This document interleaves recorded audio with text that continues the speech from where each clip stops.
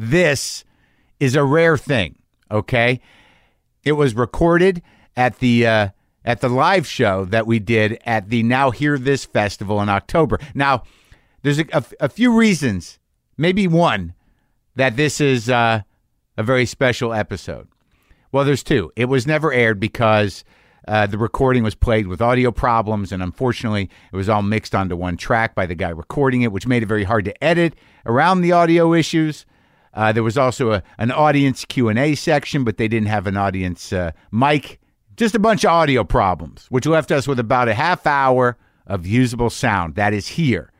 And that obviously wasn't enough to warrant a WTF episode, but since we're doing this thing on Fridays, we might as well play it for you now. But the special thing about this is the first time that myself and my producer, Brendan McDonald, and he's also my, obviously the co-creator of WTF, my business partner, been with me a long time. This is the first time that we ever really went on stage together to do a thing in an organized way. Now, obviously, that meant that I scrambled and floundered and bumbled my way through it. And Brendan, of course, was highly organized and meticulous and had a presentation, a slideshow, and everything else. So this is classic straight man maniac dynamic. Well, I'm not overselling it. I mean, it's me and Brendan, but I guess the point is we've never done one. We've never done a live thing, and this was our first try at it. And of course, the festival fucks up the audio. But there's a half hour here or so of me and Brendan on stage together doing the Mark and Brendan show, which has never been done live. So enjoy.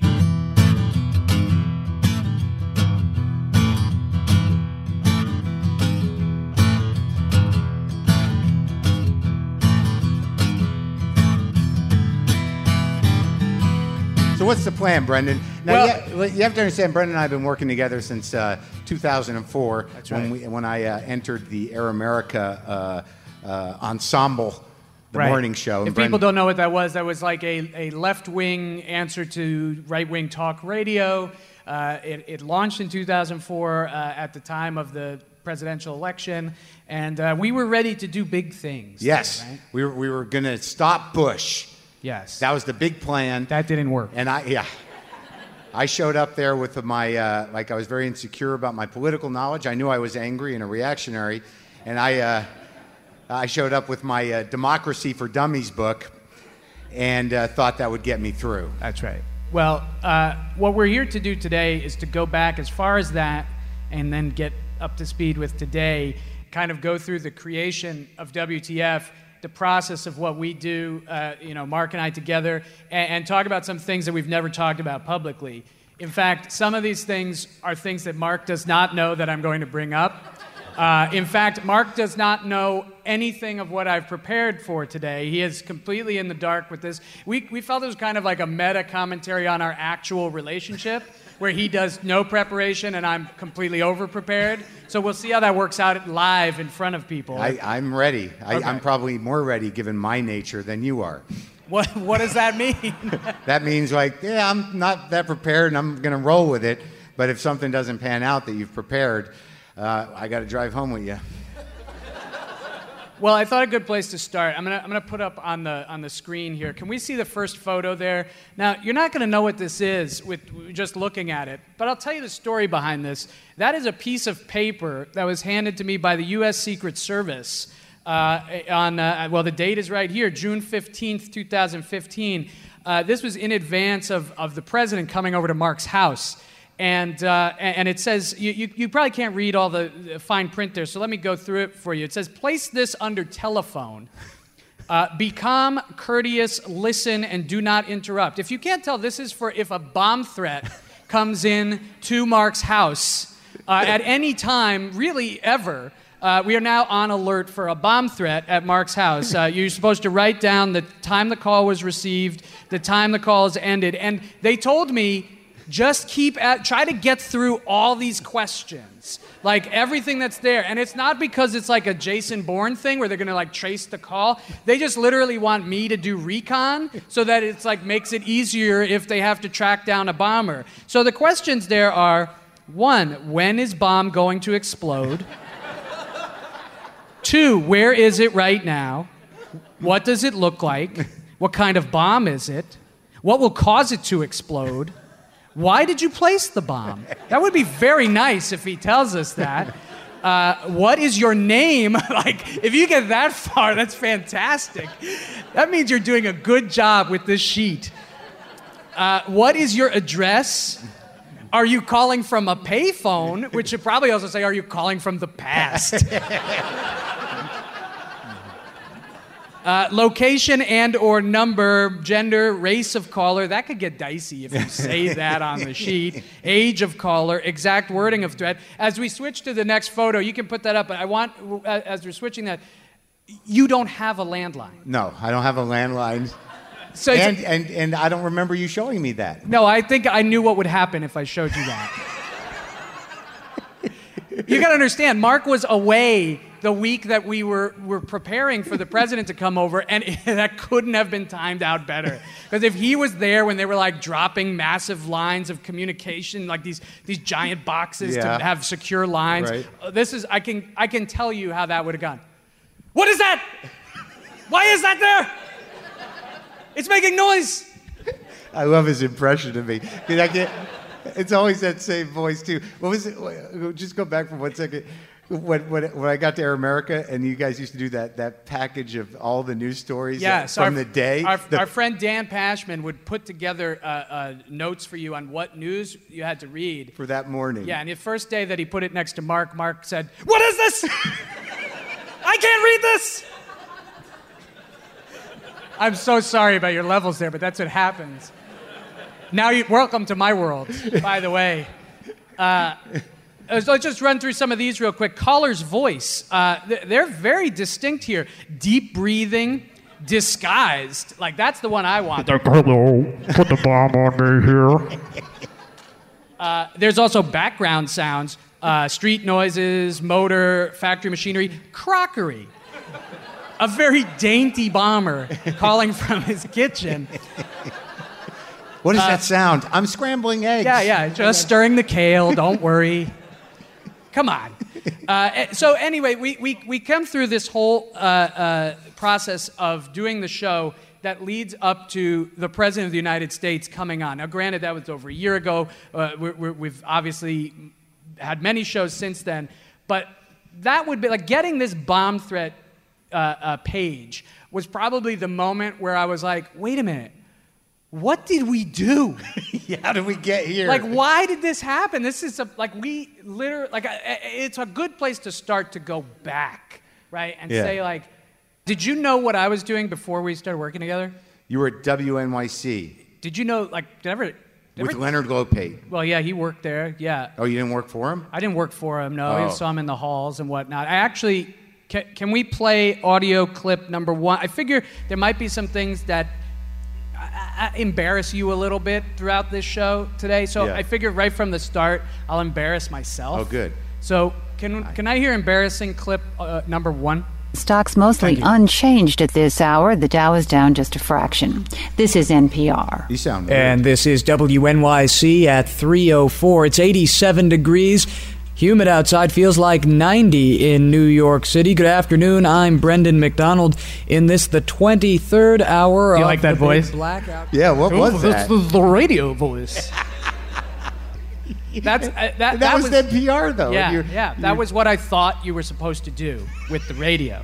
I thought you were supposed to get on like a microphone that's hanging down like this. Yeah. And you talk like those guys. Like, that was the job. And, I mean, it was super unnatural, and I'm very glad my life kind of evolved out of it. And what happened when we started working together, all the stuff that I had been doing in my life up to that point, which was, working as a newscaster, then writing news, then producing news in a newsroom, which brought me over to working at Air America, working with you. I think the kind of radio professionalism I brought to that, and then the style and the creativity and the talent you brought to it, we just started to kind of connect on those things. Yeah. And when I'd panic, I'd be like, Brendan, what does this mean? Explain this to me. And he'd just explain it in terms that, like, me could understand. And I'd be like, okay, I got it. Good. So it's much more simple than... I couldn't even understand basic fucking newspaper articles. Like, the tense of them at, like, 4 in the morning was sort of like, I don't understand whether they're saying this is good or bad. Yeah, you realize you shouldn't be doing anything at that time. Like, a human right, I was shouldn't trying to be doing understand anything. policy and shit, and I'm not dumb, but if you don't know the language, I could not understand clearly what was being talked about. Right. And it made me feel stupid. Remember that email that I got? Did you talk about that? I don't know what you're bringing up. Oh, my God. We were at Air America, and I was the idiot, and I still do this today. It's a bad habit. No one went through the emails that came in. Why would you do that? Why would anyone go through those horrible emails that come to the actual station? Well, I apparently had time to do it. So I would go through all these emails, and one of them was just, remember that dude who was just sort of like, yeah, Mark Maron, why don't you let the adults talk and just shut up for a while? Like he was just sort Tell of the like, child to leave the room. Oh, tell the child to leave the room. Me. and I couldn't let it go. So I was like, what exactly about me is the problem? And he's like, well, you don't know what you're talking about, and you're not really funny. It's just like, why don't you let the grown-ups talk? And then I was like, well, what specifically, is it that, you don't think is funny? And I kept going back and forth with this guy until the guy actually said, why do you keep emailing me?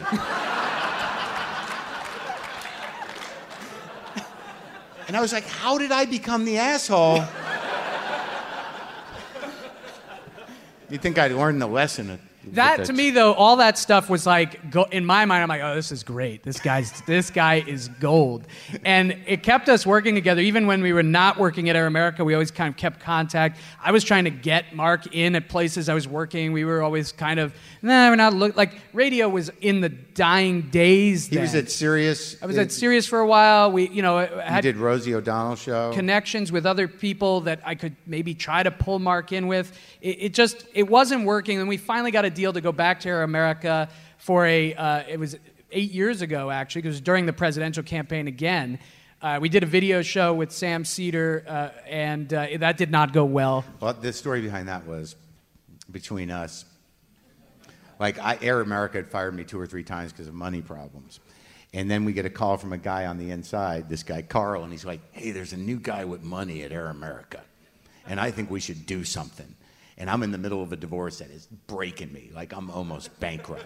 And I am just emotionally shattered, incapable of much of anything. And I'm like, well, I'm not in any condition to do anything. And I'm like, unless we can get them to give me enough money to get out of this fucking divorce, I'll do it. But I'm not capable of really functioning on camera or on a microphone. That's the pitch. So then I start rallying for Sam Seder. Sam Seder is a very brilliant, funny guy, but profoundly annoying. But why did you rally for Sam? Because I thought we had to do politics, and there was no way I was going to carry that. Yeah. I could barely. I think your brain was so wrecked from the divorce that you were like, I need someone to help. I need someone to, I need a partner to do this with. And Carl, the guy who's bringing me, is like, no, we don't want Sam, because Sam was like very hard to manage and just bright but annoying. I love him. I don't know how to say it nicely, and. But I fought for Sam. I'm not doing it unless Sam gets the job and he gets the same amount of money as me. I just want Sam there. And then you fought with Sam. Forever. As soon as me and Sam got together, I was like, oh, fuck. Why'd I do this? And that was the dynamic there. But they gave me the money up front. I paid off the ex, and I got through that. And I don't think anybody watched that show. No. Well, constantly warring with your co-host does not engender a lot of audience sympathy. I think it was like one of those things, like you could watch it if you, like the same way you watch like bum fights or something like that. On like people really just go like watch YouTube things that are bad. Like they want to watch the brutality every day for a year. So that was canceled. Unsurprisingly. And as it was winding down, I think we saw the writing on the wall. I think we just wanted to keep doing what we were doing. But at this time that this was going on, I was really listening to podcasts. I wouldn't say I was like an early adopter, but I was definitely like an early-ish bandwagon person. Like 2007, I had started listening to a lot of podcasts. The thing is, they were just mostly radio shows. Like I would listen to This American Life and Fresh Air as podcasts instead of, it was just better for our schedule. The Best Show with Tom Sharpling, that was like a big one that I was, as an early proponent of podcasts, I was like, it's great. Tom's show is 3 hours and you can listen to it whenever you want. But the real show that made me have the confidence to say to you, like, yeah, let's do this, was Bill Simmons' podcast. So, like, there'd probably be no WTF without, or in whatever form it's in, without the Bill Simmons podcast. Because I was listening to that as a fan of his writing. And I was like, I've never heard this guy in my life. I've only ever read him for a decade. Yeah. And he has a podcast. Great, let me listen to it.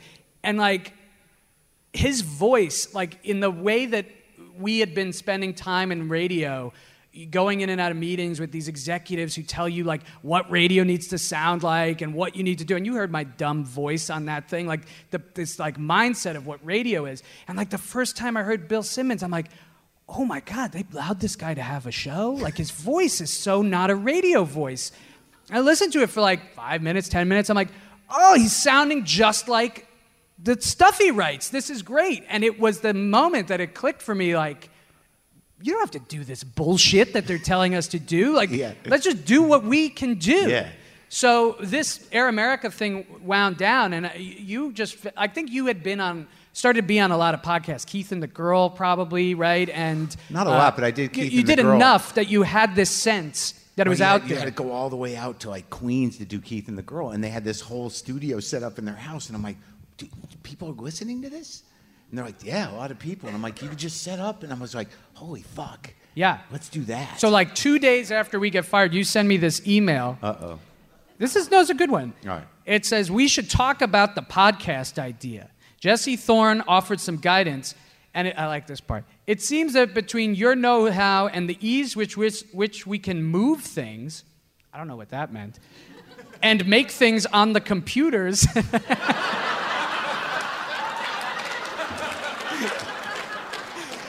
we should start a pay podcast. It wouldn't kill us time-wise, and it wouldn't take much. It took a lot, actually. That was... Poetic, move things, we moved through time and space, yeah. and we're good on the computers. Yeah. That was almost like something from your dad. I think he sent that email. But the pay podcast, that was the idea. We were kind of basing it off Pardo. Jimmy Pardo yeah. was doing Never Not Funny as a thing you subscribed to for seasons, right? And they would put like 10 minutes of it on iTunes, and then you'd pay to have access to the full thing. I think that's what we thought we would wind up doing. Yeah. But do you remember that you actually wanted a co-host? Sure I do. It seems to be a recurring theme. Yes. Like, I need someone there to look at. I have this email from you from August 13th, 2009. The subject line, Proops. And you said, you think I should approach Greg to do this podcast? I'm sure he'd be into it.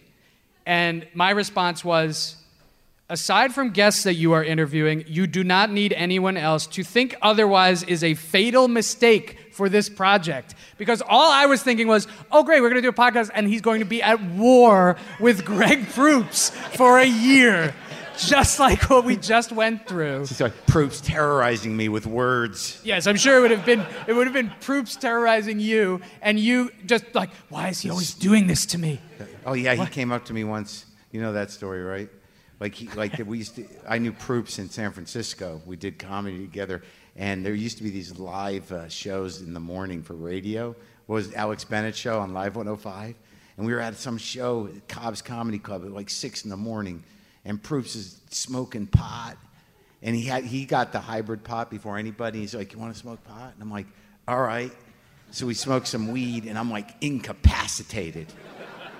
And we go out there, and he knows that I'm not even functioning. And we're doing a live show at 7 in the morning, and there's 4 comics on, and I'm like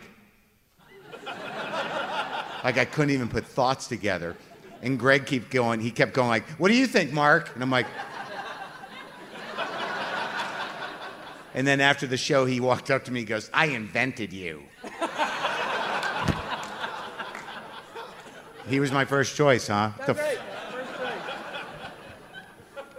So we didn't use proofs, but we did. You were the one who said, what do you think about WTF as a concept? Not just as a name.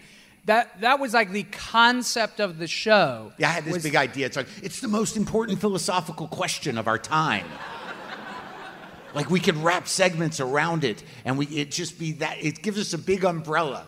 You know, like, I thought, like, it's broad, and we can fit anything Well, we into tried, too. We would have, like, the WTF question of the day. And it was ill-conceived. Or no more Jew stuff. Yes, know this about Jew crap was a segment and it was N-O, this about Jew crap. Because someone sent that in an email. Because I don't know who I was talking to. It was probably me and Weiss or somebody. And, you know, I'm Jewish. And it just, you know, it lit some fire in some dumb anti-Semite's head. And he sent that. And we were like, that's a segment. Yes. Those are less funny today, considering what we were going through nationally. Can we see photo number 4 on there?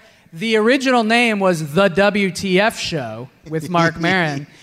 We very quickly did the Facebook thing, like somebody Justin Timberlake that, and was like, drop the and the show. I don't remember how, but that logo, which was done by a guy we're still in contact with, Nathan Smith, up in the Northwest. We have not changed that logo despite you looking nothing like that picture anymore. Why is that in your mind?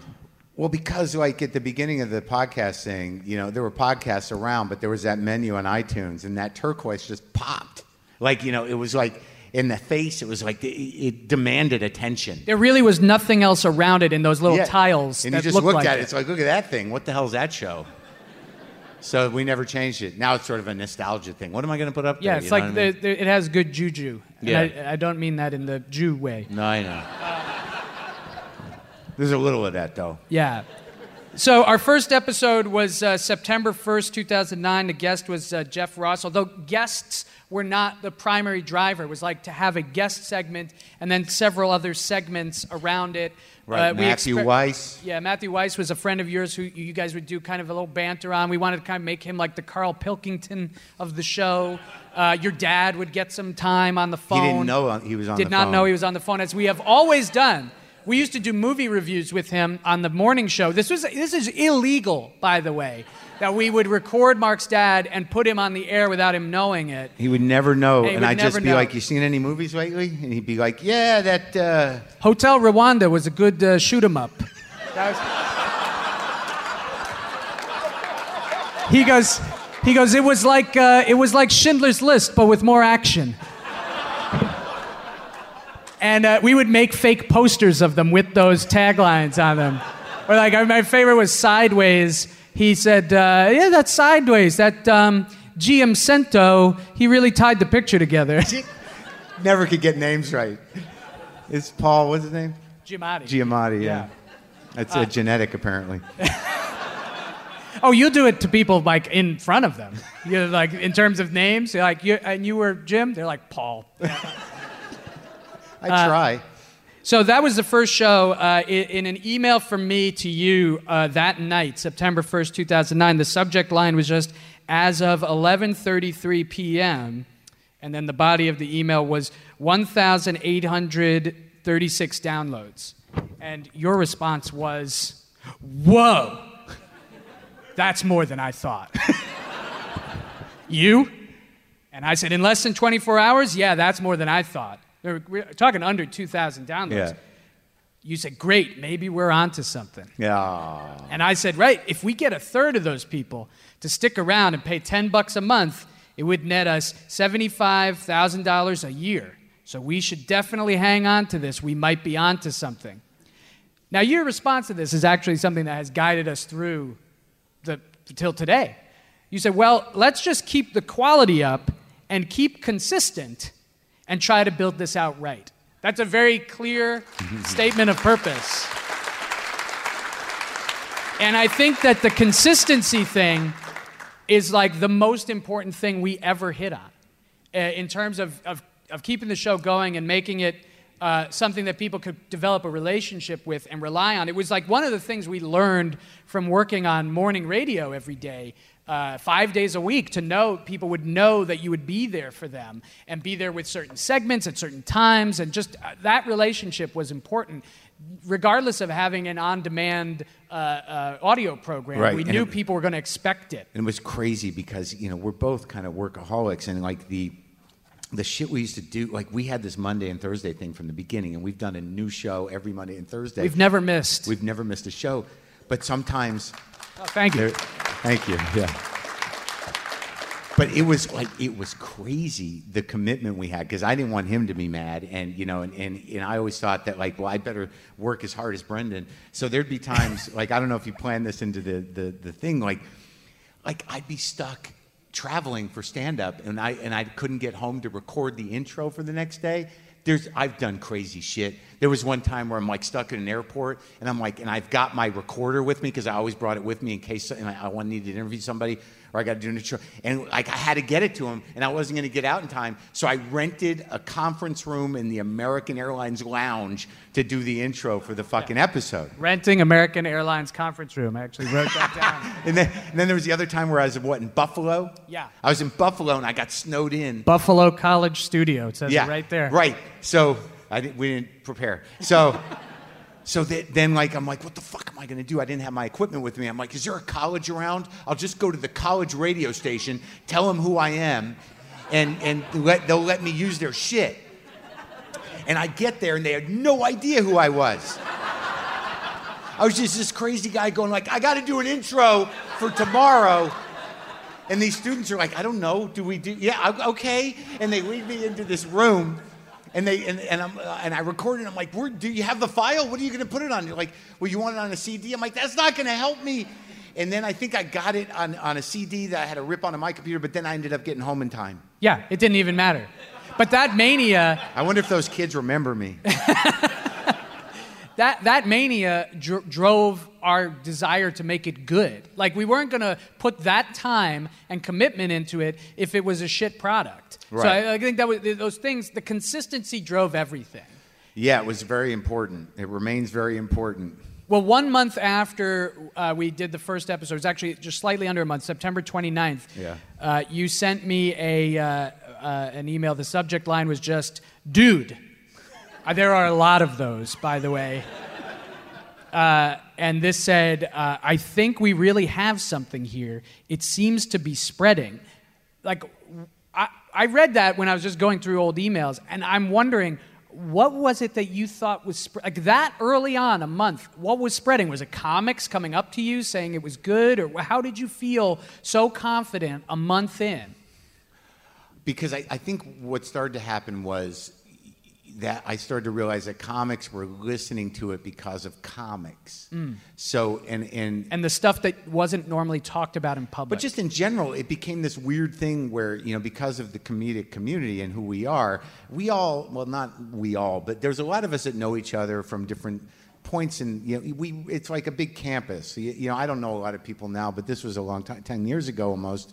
So it was this weird element of like, I didn't know what that guy was up to. Like guys we all knew that no one, like I hadn't heard about that guy in a while. I just felt like it became this weird community service to sort of check in with dudes. Yeah. And then I don't know when we did Attell, but I'm pretty sure no one has ever heard Dave Attell talk for an hour ever. And I would get excited about that stuff. I've known Attell for, at that point, like a decade, and we're friends, but I've never had a conversation with him. And I think that started to make me realize that a lot of the conversations I was having were first conversations with people I've known forever. And you don't really realize in your life just how that really is. Like, you can know somebody for a decade, and just like he said when he played that thing for me from WNYC, I'm like, I've been working with you for over 10 years, and I don't know that. So when I sat down with Dave Attell by a swimming pool during the day, which was unusual, he was in L.A. He's like, what? That was all I would ever. That's how me and Attell worked. Like Attell, the exchanges were like one time. I remember, I got to stand up New York. I had a Honda Civic or a Honda Accord that my dad had given me, and I walk into the club, and Dave looks out the window and goes, "Where'd you get that car?" And I go, it's my dad's. There was only 150,000 miles on it. And he goes, that's a lot of running away. But that was our whole relationship. So when I talked to him for a whole hour, I think an entire community of comedians that respected him were sort of like, oh my God. And that made me very proud to have that, to bring that community together, to reintegrate myself back into it, having been in sort of bitter Siberia for a while, and then to have it kind of like be this thing that we all could have. Well, you were right. It was spreading. And if we could see photo 5, you'll see the first 3 years of the show. That's the audience. And that's every episode. Like every data point on there is an episode of the show. You can really see how the audience grew. That big spike there around 2011 was when the New York Times profiled the show, which was as big of anything that, other than having the president on, as you can see, really jumped us up. That was a crazy day, that New York Times that day. Holy shit. I don't. Not only do I not prepare, but I seem to like. Is that when I taped the album too? Like I was coming to New York to tape. This has to be funny. CD, yeah. At Union Hall in Brooklyn. So I was going to interview with the New York Times, and I had to do 2 sets for a CD. And the night before I left for New York, I broke up with a woman, and it was not good. Like the police were involved. So that's funny. But I created all this chaos, and I just remember sitting there with the New York Times guy, and what turned out to be one of the most important things that ever happened to us, getting these texts from this woman going like, I'm going back to the house when you're not there. I'm gonna break in and live there again. So, but that was a comforting place for me. Like at least I was grounded in some exciting stuff in preparation. Well, that definitely has been integrated into our process. Mm-hmm. Like, I think that, let's get into our process a little bit, because I think some people might not know the way we do the show. We are sitting here together, and we talk to each other virtually every day in some way or shape or form. But you're in L.A., I'm in New York, and that's how it's always been, aside from the first few episodes. Yeah. Mark does his recordings. We do logistically. We work together with everything, set everything up together. But he records the interview. No one else is in there. He sends it to me. I edit it by myself. No one else is editing it, and that's the show. That's how we put it together. Mm-hmm. And I mean, does your process entail anything that you've now kind of like made regular for yourself? Like, in terms of doing the show, getting out there on the mic. Yeah, it does. Like what? Well, for a while there, I had this habit of really being panicky that I needed to get into the garage with the guest walking in through the house behind me to turn on the mics before they knew they were on. It was very important for me to have that going. So it became this thing where, and I think in a lot of episodes, you hear the guests go like, are we on? And I'm like, yep, we've been on for 7 minutes. I feel like we invented that for podcasting. Really? Because everyone does it now. Yeah. Like I'll listen to any show, and a guest is like, "Oh, are you recording?" I'm like, I know where you got that. It's better because when you say yes, they're already in regular conversation tone. Usually, what I do, you're right. I do create a certain amount of chaos, and that I create chaos because sometimes I call you, and I'm like, well, what am I going to talk to this guy about? So, because I do not know how to write questions down. It just becomes this collage of ideas that I'll splatter onto a paper. If it's a musician, I'll spend 2 days listening to every album they ever made for no reason, because how is that going to come up? You know what I mean? Like, when am I going to just go song for song?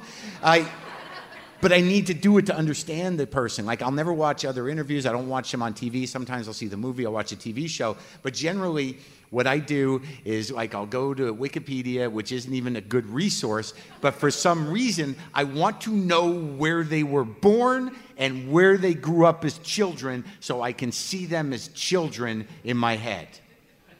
And I go in and I'm like, you were a child once.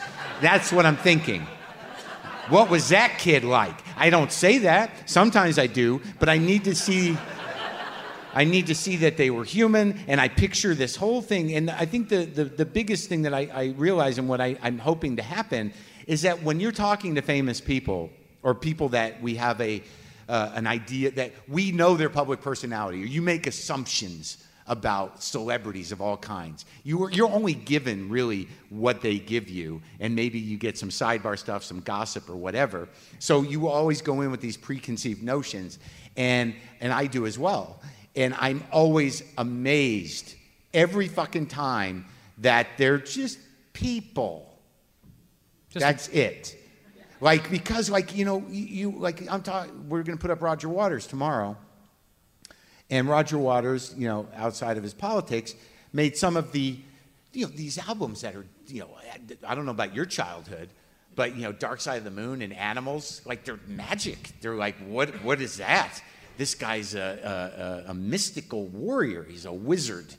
And then he gets there and you're like, oh, you're just an old guy. And it's so relieving to, like, my need to connect with people is how I prepare. And that's when you hear me scrambling, which sometimes you do, is like, if somebody comes into the garage and they're expecting to be interviewed, I'm like, oh shit. Because I don't interview anybody. You listen to any of those shows and tell me I'm interviewing somebody. It's me going like, what's up? Is that your car? You know, whatever it is. You know, I just need the conversation to turn into people talking, because, like, sometimes if they're just sort of like, they come in and like, all right, go ahead. I'm like, oh no, I didn't prepare any questions, and I have ideas. So, like, if they can't meet me on those ideas, sometimes for the first 10 minutes or so, the most recent one in mind was when Patricia Arquette came in, you know, and she's great. But she didn't really listen to the show. Her boyfriend sort of said it was a good thing to do. And she was just sort of like, and I'm like, what? You know, like, and sometimes if you listen to it, it takes about 10 or 15 minutes. Like John C. Reilly, he was right out in front of it. He said, like, I don't like doing this. I don't want to talk too much about myself. I don't want to ruin the mystique. And he was committed to that. And thank God I had a clown painting in my dining room. Because, you know, he noticed the clown painting, and then I asked him about clowns. He said, what did he say? He's like, well, if you want to talk about clowns, that I can do. And it was like 20 minutes on clowns. And it's like the greatest thing because, and I said this earlier, it's like most people, you can get information on people. But the thing is that, like, you know, it's much better if John C. Reilly talks about clowns for 20 minutes. Because, you know, how are people going to judge that as an interview? It's like, they're just going to go like, that was fucking weird. It's kind of interesting that he's interested in clowns, but passionately interested in clowns. And I didn't write that down on the piece of paper. Make sure you talk to John C. Reilly about clowns. But while it's happening, I'm like, oh, God, this is beautiful. He's talking about clowns for 15 minutes. Now, some of the stuff that you know, we've grown this to a business. We do ads on the show, sometimes for Casper. I would say that is probably where, when I'm editing the show, I hear the most kind of, I would almost say it's where you vent the most, on is ads? when you're doing these ad reads. Because, like, if you're in an interview and something's not going right, you're going to have to figure out a way around that, right? Or if you're doing a monologue and you're not on the ball with where it needs to be, you might need to stop and start again. With ads, you're just plowing through it and you're getting furious, and that fury is allowed to happen because he knows I'm going to edit it out. So why don't I play for you right now? This is audio clip 2. I'll be there for a live show with my producer, Brendan McDonald, plus more shows you love, like The Moth, Just post once and watch your qualified candidates roll into ZipRecruiter's easy. Just post once and watch your fucking cunt. It stars real comedians and real life wives, Cameron Esposito and Rhea Butler. Butcher, fucking cunt. Squarespace gives you all the tools you need. Squarespace gives you all the tools. Cunt. Squarespace gives you all the tools you need for top. Squarespace. And if you want to sell stuff on your site, Squarespace gives you all the tools. Oh my God. Fucking balls. And if you want to sell stuff on your site, Squarespace gives you all the tools you need for top-notch. God fucking cunt. So I hear that a lot. And it just has made me sad that you never hear it. So, like, now you do. It's great. I also hear this. The way that I edit the show, I like to take 2 passes with each episode at least.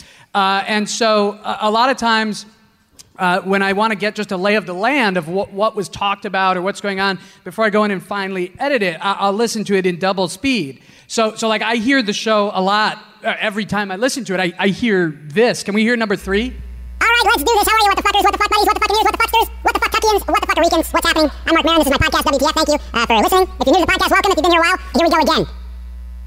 So that's like you just doing your normal intro. Yeah. But when you hear that, with that other stuff I played for you, can we hear that? Number 4, it's like the most profane chipmunk. Squarespace gives you all the tools you need for top. Squarespace, and if you want to sell stuff on your site, Squarespace gives you all the tools.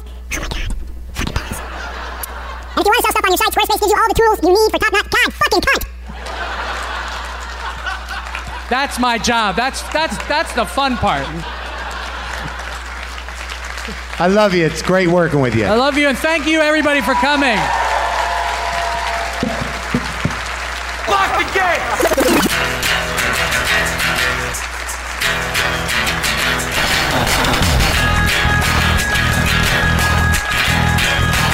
That was that. That was me and Brendan McDonald. Have a happy and safe holiday. Don't hurt yourself or others. Try to think about the future a little bit in terms of what your responsibility to it is and to your fellow human beings. Okay? Merry, merry. Boomer lives!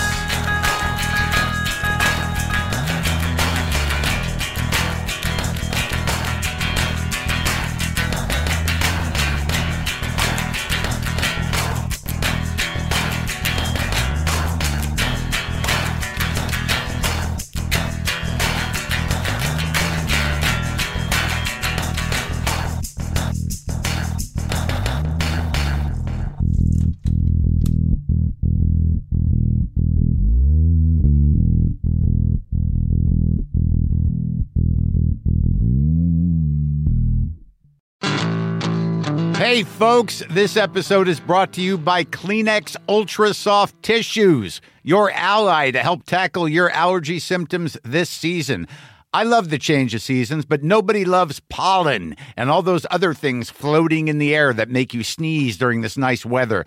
Kleenex Ultra Soft Tissues are hypoallergenic and allergist approved. So fight back against watery eyes and runny noses without worrying about irritating your skin. You know all those times you've heard guests sneeze on the show? Well, actually, you don't hear any of that because we cut the sneezes out when we're editing. But take my word for it, people definitely sneeze in here, and when they do, I've got a box of Kleenex on the table right in front of them so they can use one and get right back to business. And here's what Kleenex means to me: a tissue that will hold up. We've all used those other tissues that you blow holes right through. When I see Kleenex, I know that tissue is up for the job.